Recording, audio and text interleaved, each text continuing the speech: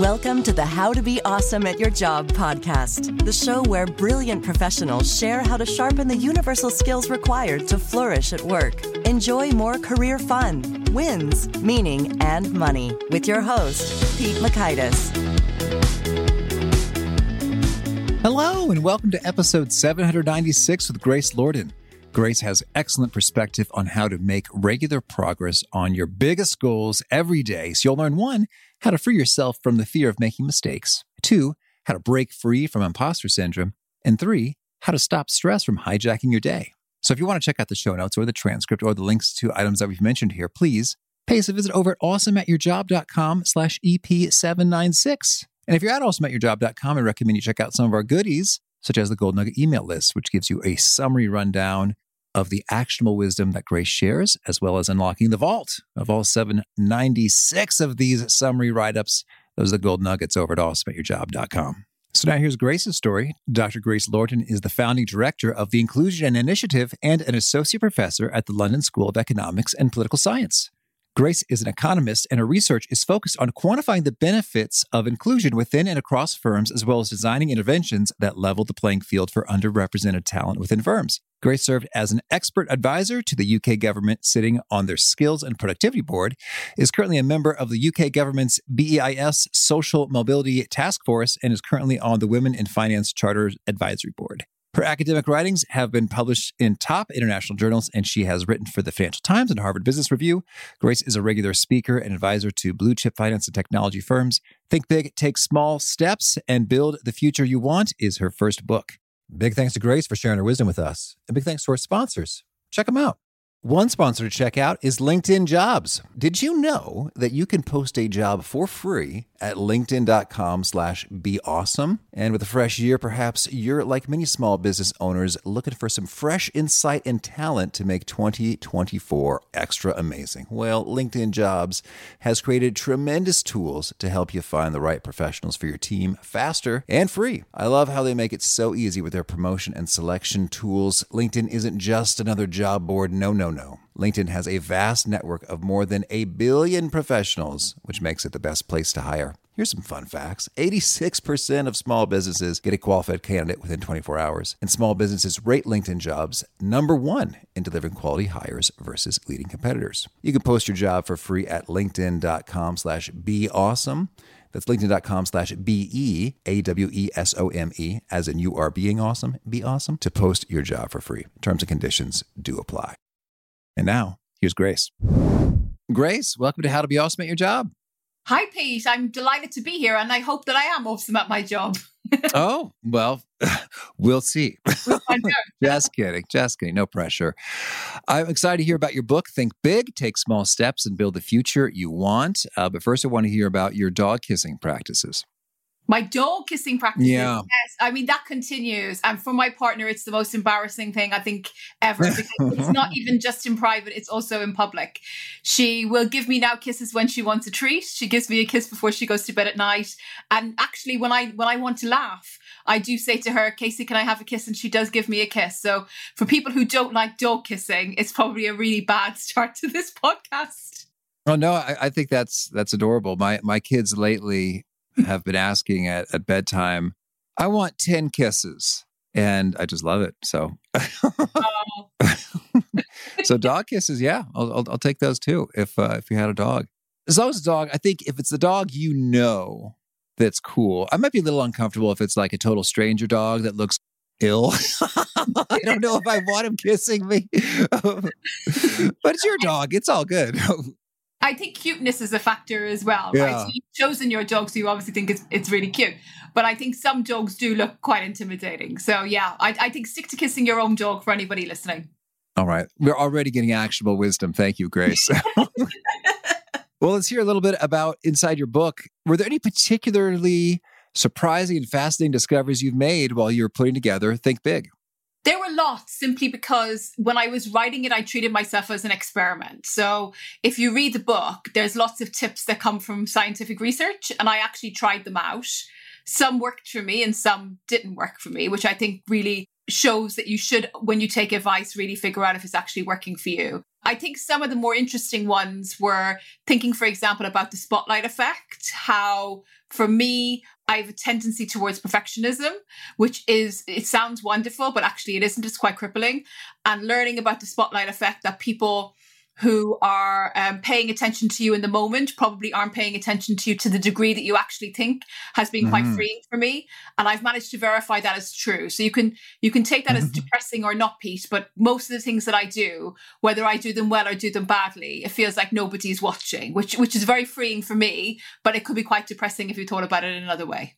All right. Well, so I'm intrigued. How did you confirm? Did you say, hey, were you watching me earlier when I was doing this? Or how did you put that to the test? That you were not really being spotlighted? I think you wait for the legacy, right? So if you do things like public speaking, or if you are the person who convenes round tables, sometimes you will have blunders and you won't say things exactly the way that you wanted to say them. For example, you mightn't be as clear as you would want. And I used to ruminate on that. And I would ask you, if you were my colleague who was in the round table, and procrastinate over it, what did you think? And because I'm drawing your attention to it, you will probably have a few comments. But I found that actually not necessarily drawing people's attention to it verified for me that people weren't paying attention to it to begin with. And actually, even just leaving a lag to get feedback of 1 week meant that people had kind of forgotten my blunders and really saw the performance as an average rather than these very small, minute things that I was picking up. All right. Thank you. Well, zooming out a bit, can you share what's the big idea or main thesis behind the book, Think Big? So I wanted to write a book that was for people who weren't able to just upheave their lives to create huge change. Because I think here in the UK and also in the US, we hear these stories of people who have great success and it feels like they do it overnight. So I wanted to write a really, really realistic book. But I still wanted to write something where people ended up achieving really, really big things. So the starting point is getting people to think big, which really is getting somebody to imagine what their life would be in the medium term. So think years rather than months, if everything worked out and you had no constraints. So Pete, you mentioned that you have, two young kids. You would basically not say, okay, I have 2 kids, so I have to really factor in their care in this think big. Instead, you would just imagine, what if it all worked out? And then the second step in that is saying, okay, now that I have this vision of myself, what does that person actually do on a day-to-day basis? So I think one of the places where we fall down when we're thinking about our future is that we visualize ourselves doing these kind of huge, big things. So declaring that we have huge earnings in our company if we're entrepreneurs, imagining ourselves giving a statement if we're a CEO, imagining ourselves doing something else that's equally impressive if we've gone into another career aspect. But we don't think about the tasks that actually get you there and the grit on a day-to-day basis. So I get people to visualize those, and assuming that they're happy with the tasks that they visualize, I ask them to put small steps in place that gets them doing those tasks now. Or if they're not able to do those tasks because of a skill deficit, to put steps in place to get those skills.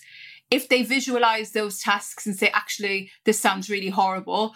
I like the idea of running my own company, but the day-to-day sounds terrible. Then they reiterate the process again. And fundamentally, it's about figuring out what you love doing, but also figuring out what you love doing that leads you to something probably bigger than you're imagining at the moment.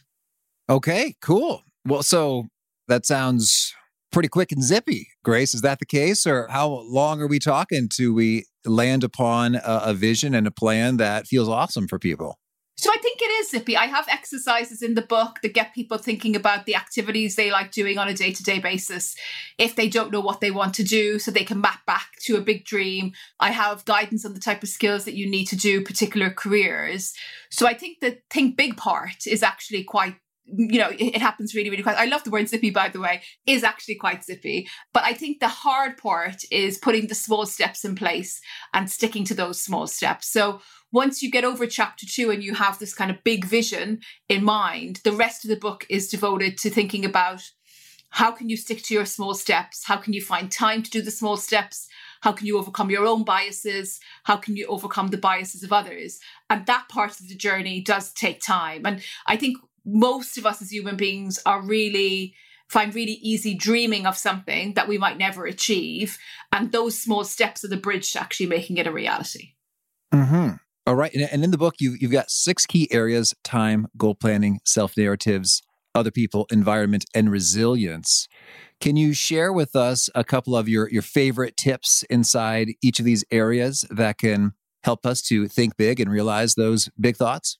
So I've said this so many times since the book has been written, so it feels like a cliche, but I mean, it is something that's fundamentally true, is that time is the one thing that we can't get back. It is our most precious resource. And one of the things that I love doing when I feel that I'm not making progress is time audits. And I'd encourage anyone listening to do one as well. And really so firstly auditing what they've done on a day-to-day basis, ideally in 15-minute increments, and then going back and asking yourself, which bucket do those increments fall into? So firstly, are these things that actually allows me to be happy in the moment, or allows somebody else to be happy in the moment, or gives them value? The second are the things that actually are investing in your future self. So this idea of me plus, or the person who you visualize when you think big. And the last are what I call time sinkers. And these are things that absolutely waste your time. And when I wrote the book, my biggest time sinker is sitting in meetings. I work in a university, and the meetings tend to be very, very long. I don't know about the US, but in the UK, they tend to be very, very long, very, very boring, and no decision ever gets made. A lot of small stake stuff gets debated. So for me, that was my time sinker, to really focus in on, do I need to be at these meetings? If nobody is actually making a decision, nobody is listening to me. Another time sinker for me was spending too much time on email. For other people, it would be social media. It could be online shopping, but really figuring out what those time sinkers are and reallocating that time to invest in your future long-term self. If I may, Grace, I'm curious, if you determine these emails are taking too much time, these meetings are taking too much time, in practice, how does one just ditch them? And it's like, you know what? Not doing email anymore. Hey, Dean or whomever, not going to those meetings anymore. How do you pull that off? It's a really great question. So I think for me, it's going to be easier than for a lot of people, because one of the benefits of working in a university is they have this thing called tenure, where it's kind of hard to fire you. So if no one's listening to you at a meeting, it's quite valid for you to say to the chair, no one's paying attention to me, so I'm just not going to show up for this. And if they don't change the meeting, I think that's okay. I think it's harder if you have a job where you do have to show up, but nonetheless, I think it's possible. So for people who I know who work in finance and technology companies in extraordinary competitive environments, one of the solutions that they have for the emails is to check emails at particular times during the day. So they're not firefighters and they're not heart surgeons. So if it takes them 90 minutes to respond to something, it's not going to be the end of the world. And that batching has been extraordinarily effective for them. On meetings, and we might get into this in a while, in a lot of companies where I've been working and doing work about kind of redesigning how leadership should look, it fundamentally is about redesigning meetings to give time back to your team. So again, moving away from these forums where we over deliberate on small stake stuff through an environment where we have trust, and bringing people together when the big things are at stake, or when you're creating and when you're innovating. In the book, I talk a bit about how you can redesign meetings if you're in charge of them, but also if you're somebody who's low power, how you can nudge the person in charge to get you there. Yeah, that's a great turn of a phrase, deliberating on low stakes stuff. And it's, I guess, one would need to think through, is it low stakes just for me? Is there low stakes for the company, for the team, or for everybody? Yeah, and I think often the answer is it's low stakes for everybody. Maybe someone just doesn't feel confident enough to make a decision on their own without gathering input, or they're extroverted. They just like to chit chat. So I guess there's any number of reasons why meetings appear that ought not to have appeared. But I think that's a really great check-in question to work through there in terms of, is this in fact small stakes for everybody? And are we just talking because here we are and we're intellectual creatures who have different ideas, so we're going to talk about them because that's the topic placed in front of us? Yeah. I think it comes from a really good place. So I think as organizations grew, it was hard to build trust in organizations, because if we think back, 100 years as things were actually getting bigger, usually you were just battling a growth cycle. So the idea of putting structure around meetings probably wasn't something that dawned on anyone, particularly when people were working 9 to 5 and time wasn't as scarce as it is today. I think now we fundamentally have an oversupply of meetings to discuss small stake stuff because we want to be transparent. So it comes from a really good place. So if, for example, I'm interested in how many bike racks that I should put outside buildings, it's nice for me to ask you, Pete, because I feel that I should be an inclusive person. Mm-hmm. But for you, that's taking your time. So I think the battle for leaders and for companies now is to firstly figure out what are the things that are low stakes and what's high stake, and put transparency around the low stakes stuff for the one person or the two people who might really want to see how that decision is made. They should be able to go online and look that up. But I think for the rest of people who are actually happy to trust and give autonomy to their teammates, then they should get on with it. And I think part of it is that leaders themselves shouldn't be involved in the low stake decision making. So, for example, if I'm in your team, Pete, and you're the leader, you, like everyone else in the team, should accept me making decisions without you being there, and the mode of transparency that's open to the team.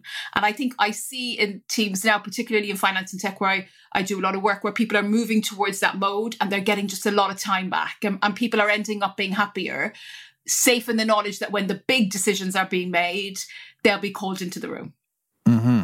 Certainly. And I like the bike rack example a lot, because you could very politely say, I trust you and whatever you decide with regard to how many bike racks is fine. And then that might be a good little test for yourself internally. Like, do you have any input here? It's like, well, actually, I guess I wouldn't want you to add hundreds of bike racks such that the closets or the hallways are really crowded.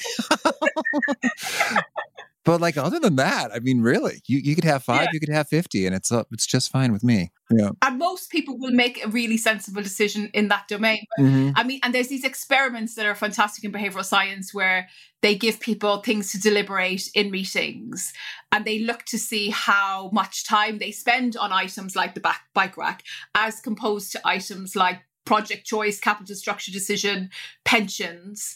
And people tend to spend more time talking about the bike racks, because fundamentally in meetings, most people can give an opinion on a bike rack because it's a very easy thing for us to conceptualize. When the material gets hard, you get much fewer questions. And actually, for the meetings to work, we need it to be the other way around. We need it to be people like me who don't necessarily fully understand the question on pensions, for example, to be asking the questions so that everyone in the room gets to understand that really big decision. And we should leave the bike racks to somebody else to decide.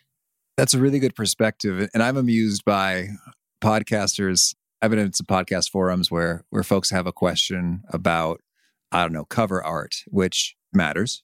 It's not the number one thing, but it sort of matters. But that's very easy for anyone to opine on. Like, I like the yellow one. It's like, I like the one with the bigger face, where a piece of art or design anyone can comment upon. But really what's most critical is, okay, do I have a show that serves a real and a real need that's somewhat distinctive and or superior from the alternatives available? And so, but that's a lot harder to, like, you'd actually have to do some research to be able to tell you, to opine on that, as opposed to, I like the yellow one. Yeah. So, and yet, that's great. So in a way, the primary driver of deliberation time is not so much importance or value, but just, I guess, ease of folks having opinions on, or pineability. I don't know what we'd call that. So in behavioral science, there's a whole area of research that talks about shared information versus hidden information. So the shared information are the things that we'll have in common this evening when we're talking. And for a podcast, it probably makes sense for us to focus on things that are shared. Otherwise, it would sound really weird for the audience. But if we're working together, the value of us as colleagues is actually in our hidden information. So you'll have insights that I don't have, and we should take time to learn those for the big stuff. But we should hire somebody who we can delegate the small stuff to, so we actually have that time. So some of the kind of work that I do is really getting people to firstly understand what we're talking about to be true, but secondly, to get comfortable talking about that hidden information. Because one of the first things we do when we have new colleagues in companies is that we kind of condition them, if they're going to stay with us, to conform to the type of information that we like sharing in meetings, which really gets rid of the comparative advantage we get when that person comes through the door. And it all comes down to our ego. As humans, we just like to be comfortable in conversations where we fully understand what's going on. But obviously, to learn something new, there has to be lots of moments in our life where we're sitting in rooms where we fundamentally don't understand something. We grapple with that, so we get on the same page as somebody who has a different perspective or unique information compared to us. Mm-hmm. All right. Thank you. Well, so we had some thoughts on time. How about self-narratives? Yeah, so I mean, one of the interesting things for me, because my background is in computer science, so one of the biggest learning curves for me has been that people prefer storytelling over data. One of the most interesting things for me in the psychology literature is that the biggest storytellers we are the stories that we essentially tell ourselves. So if I'm ever going to do something new, what actually goes on in my mind just before I do that particular thing is going to govern how well I actually do it in the moment, how I feel coming out of it, and whether or not I'll engage in it again. And in Think Big, I kind of explore the idea of self-narratives that might be holding people back, like I'm not good enough, this doesn't necessarily suit me, I don't have time for this, and really getting people to challenge those narratives so that they get to move forward in a way that feels much freer. And I think, again, in writing this and in talking to different people on their perspectives, one of the things that really stood out for me is fundamentally, people often don't see it, that it's themselves that are the majority of what's holding them back as compared to other people. We usually see it really clearly if somebody else puts an obstacle in our way, but those obstacles that we have through the image we have of ourselves, which is probably not true, by the way, is something fundamentally that I think people need to address in order to achieve, and given the topic of this podcast, be awesome at their job. Mm-hmm. Okay. Very good. And so if we're exploring the stories that we're telling to ourselves or about ourselves, do you have any pro tips on identifying what stories may not be serving us so well and how to reframe them? Absolutely. So I think that there's kind of two different ways in which you can go about this. So the first is that you can start listening to yourself, essentially. So when you have these big moments, recognizing whether or not you're going into imposter syndrome, recognizing whether or not your self-chatter is saying that you don't necessarily have enough time, which is my one, by the way, recognizing what that actual narrative is and challenging that narrative in the moment by giving disconfirming evidence. And I think that there's some good evidence in psychology that this can work for people. I'm quite skeptical because I can't imagine myself being in a situation where I'm about to do an action that's making me nervous. And I find myself having the strength to have that argument with myself internally. So I prefer the other approach, which is really to, once you've identified that narrative, to think about actions that disconfirm that particular narrative and engage in those regularly. So really, for example, if you think about somebody whose self-narrative says that they're a smoker, so they now start saying, actually, I'm not a smoker, I'm somebody who does something different. So every time that they might think of a cigarette, instead of going and smoking, they bring that narrative to the fore so that they're swapping out one behavior for another behavior in themselves. Okay, cool. And then when it comes to resilience, how do we get a boost there? So the chapter on resilience, I actually wrote before COVID. And I think it's been the most popular chapter in the book because during the COVID pandemic, a lot of people really wanted to figure out how they could become more resilient when they're at home. Again, in the same flavor as the book, I really lean on what are small things that you can do on a day-to-day basis that will preserve your resilience reserves or also enhance them. So I'll give you two, which are two of my favorites. So the first is to really reflect what you do when something negative happens to you. Mm-hmm. So whether or not it's a colleague insulting you, not getting a promotion, to something even bigger than that. What are the typical type of reactions that you have? So really kind of engaging in that self-awareness. And for behavioral scientists, we call that period affect. So basically you're reacting with emotion and you're in this hot state, which probably isn't the best for you to make decisions about your way forward. And figuring out what you're actually going to do in that period. So for me in the book, I give the readers a list of things that I do that range from a walk around the block when it's something small to taking bigger time out to spend some time with friends and get that healthy dose of confirmation bias when things are a bit worse. And then the second stage is dealing with the problem. And I ask people to do this ahead of time. So really think about, when negative things happen, what are you actually going to reach with so that they're not reacting with their emotions. And this is particularly useful, I think, for people who do become very emotional when things don't actually go their way. Within companies, you can also do this within teams. So if you're trying to build psychological safety, you could think about saying to your team, look, there's going to be moments where things don't go our way. When things don't go our way, we're going to take a time out. And this is what the timeouts can actually look like.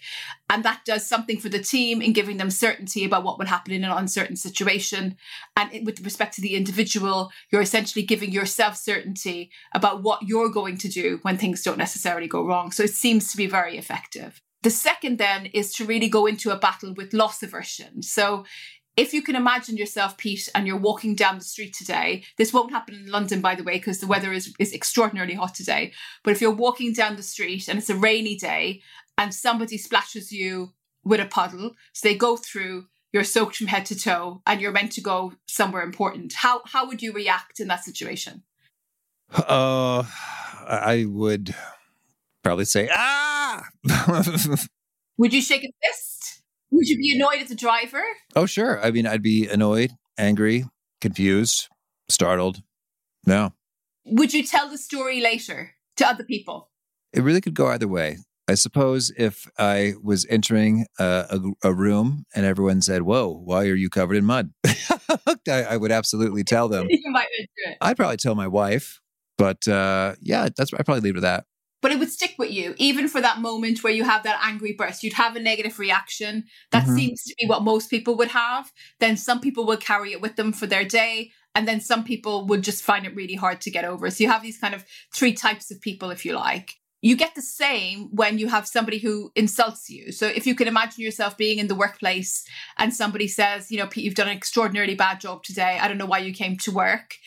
Usually people inside will feel quite negatively towards that person. Mm-hmm. They might tell their spouse or they might tell a friend, but it really weighs on their mind. Or if a colleague ignores them, the same thing. So if a colleague ignores them, they do feel negatively towards the person. What's going on? Why is Jim ignoring me today? I don't necessarily know what's going on. And on the other side, we don't celebrate when we don't get splashed by a puddle. We don't celebrate when people are incredibly kind to us and give us compliments in work. We're very unlikely to celebrate when somebody kind of gives us that greeting in the hall with a big smile on their face. And it's actually been shown kind of time and time again that people who focus on those moments, the driver who slowed down without actually splashing them and ruining their day, the person who is incredibly kind to them, the person who gives the good greeting, if you concentrate on those at a certain point in the day, which is known as gratitude in the literature, or celebrating small wins if you're a behavioral scientist, it really allows you to not just kind of preserve your resilient stories, because it moves the focus away from bad things that have happened to positive, but also allows you to become more resilient because you recognize that you have these good things going on in your life. And that is something that I really encourage people to try and see if it works for them. For me, I'm not a great journaler. So I usually do this at like the end of my day, like 7, it will be later tonight. And I write down that I'm really grateful for a good conversation with Pete. And having those moments where I actually kind of look at my day and say, yes, everything didn't go my way, but there were these things that actually stand out, that life is going in the right direction, is extraordinarily resilience preserving and incredibly easy to do. Well, Grace, you're also an authority on issues associated with bias. Can you speak to some of the takeaways there that can help us be more awesome at our jobs? Yes, I wrote a whole chapter on bias in the book. And one of the things that I ask people to recognize in the beginning is to think about what is the proportion of their journey that belongs to them and what is the proportion of the journey where they rely on other people. And then we go deep diving into the biases that traditionally hold people back. And one of my favorites is confirmation bias. So it's my favorite because confirmation bias is both a good thing and a bad thing. So when you're having a really crummy day and things haven't gone your way, you absolutely want somebody who's going to take your side, who's going to tell you that you're right, and who isn't going to put up a fight against you when you say to them, it was all somebody else's fault. You absolutely want that. However, if we bring confirmation bias into the workplace on our regular days, when we're trying to do our job, when we're trying to get critical feedback, it really, really will hold us back. And confirmation bias is a tendency for me to hold a belief and then go looking for evidence that actually confirms that belief. So, for example, if I'm somebody who believes that we should go with a particular project at work, or to use our example, that there should be 10 bike racks outside a building, I will look for evidence that confirms that particular belief. But of course, there's lots of other perspectives that I should be taking into account when I'm making big decisions, like the project to actually take on, a colleague to hire, or who to actually promote. And fundamentally, I think some of the battle that we have at the moment is getting within teams and individuals to really look outside themselves for perspectives that aren't their own and to battle their own self-beliefs. And if you think about whether or not you're growing as a person, it can be really helpful to ask yourself, when was the last time that you changed your mind on something that was a fundamental belief to you? So you come into this world we were brought up in a certain way, we go about our journey and we kind of create particular beliefs. When did you actually change your mind? And in the absence of being able to identify when you changed your mind, being honest with yourself and saying, when did I sit down with somebody who held a different belief to me and had a conversation with them? And, for me, most of my work is in companies when it comes to investment choices, colleagues to hire, colleagues to promote. But you can also link this to what's kind of going on in society and different perspectives with respect to governments and ideologies. And people just aren't talking to each other. And what it really comes down to is, as human beings, again, our ego lends us to hanging around with people who have the same viewpoints of us and always wanting to be right. Okay. Well, Grace, tell me, anything else you want to make sure to mention before we shift gears and hear about some of your favorite things? No, I'm good. Okay. Well, could you share with us a favorite quote, something you find inspiring? I think I'm going to go with Madeleine Albright, who has passed away very recently, who said there is a special place in hell for women who don't help other women. Okay. And a favorite study or experiment or bit of research? So I have a number of them, but one that I refer to a lot is one that was done in the 60s on the Pygmalion effect that really demonstrated that when researchers went into schools and they picked out the kids that had the highest ability, and when they went away and they came back and they looked at the kids' test scores, well, they actually were kids who had done incredibly well. But what was really unique about this study was that the kids had been randomly selected first day. So they weren't the highest ability at all. And it really demonstrated two things. So firstly, self-belief of the kids mattered because they had been given the label that they were high ability, but also the belief in the teachers towards these students. So if you are somebody who is struggling or who isn't doing incredibly well at work, it might just be that you don't have a manager who's giving you opportunities to thrive. And why I picked that one this evening is it has been replicated many times in companies to demonstrate that somebody who isn't doing particularly well in one team under a particular manager, when they move and the manager actually believes in them and inputs into them and gives them opportunities, they do tend to grow. All right. And now could you share a favorite book? A lot by Ryan Holiday. So at the moment, I'm reading Courage is Calling, which is an absolute amazing book. And I'm really looking forward to the second part, which is coming out in September on discipline. I think the work he does that really links to Stoicism and some other concepts that have been long forgotten and bringing them into the modern day is just so unique. I would really recommend people reading him. All right. And a favorite tool, something you use to be awesome at your job? iPad. So my iPad is used to check my emails. So on every other device, I don't have my emails come in and ping and distract me. I use my iPad as the accessory where I check my emails. And it's been the one thing that has really allowed me to increase my productivity in the last decade. So you don't view or reply to any emails on your computer? No, or phone. So everything it's on, and at the moment it's in a different room. So the cost of me checking it is actually really high. So if you said, I want to go and just make a coffee, I'll be back in 2 minutes. Previously, I would be checking on my phone, answering some emails, getting distracted and not being in the moment. Now I have to physically walk out, get it. Sometimes I do it on autopilot, I won't lie, but the majority of time it has become conscious. So it's not the tool itself, but it's what it enables me to do. Okay. And a favorite habit? Favorite habit is, I'm going to say the email checker, but I'll pick something different. And it's at walking my dog. So I walk her morning, afternoon and evening, very short in the afternoon. And it's really just a chance to get mindful. Okay. And is there a key nugget you share that really seems to connect and resonate with folks that quote it back to you often? So I say a lot that time is your most precious resource, and people do on Instagram let me know what they're using their precious resource from. And so we can't get it back. So really, really bringing people's focus to time. Okay. And if folks want to learn more or get in touch, where would you point them? www.gracelorden.com. All right.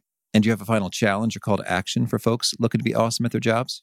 Yes, I'd like people to make a pledge to have one small change in their life that will make them be awesome at their jobs. If they're not sure what to do, it can be doing a time audit. So figuring out what they did in the last week, breaking that time into 15-minute chunks and dividing it into things that are time sinkers, things that give you happiness in the moment, and things that are going to make you move more towards your future self. All right. Grace, thank you. This has been a treat. I wish you much luck as you think big. Thank you, Pete. You're absolutely awesome. I really enjoy Grace's provocative question. If you think about whether you're growing, ask yourself, when was the last time you changed your mind on something that was pretty fundamental before? Because if we're not changing our mind on anything ever, then by definition, we are not growing. We have the same perspectives that we had before. And yet, we tend to not change our minds very much or very quickly. We like to be right and dig in and seek out the stuff that confirms the views. So I found that to be a really handy challenge. Again, the show notes, the transcript, and the links to items we've referenced are at awesomeatyourjob.com/EP796. Hope to catch you next time. And peace.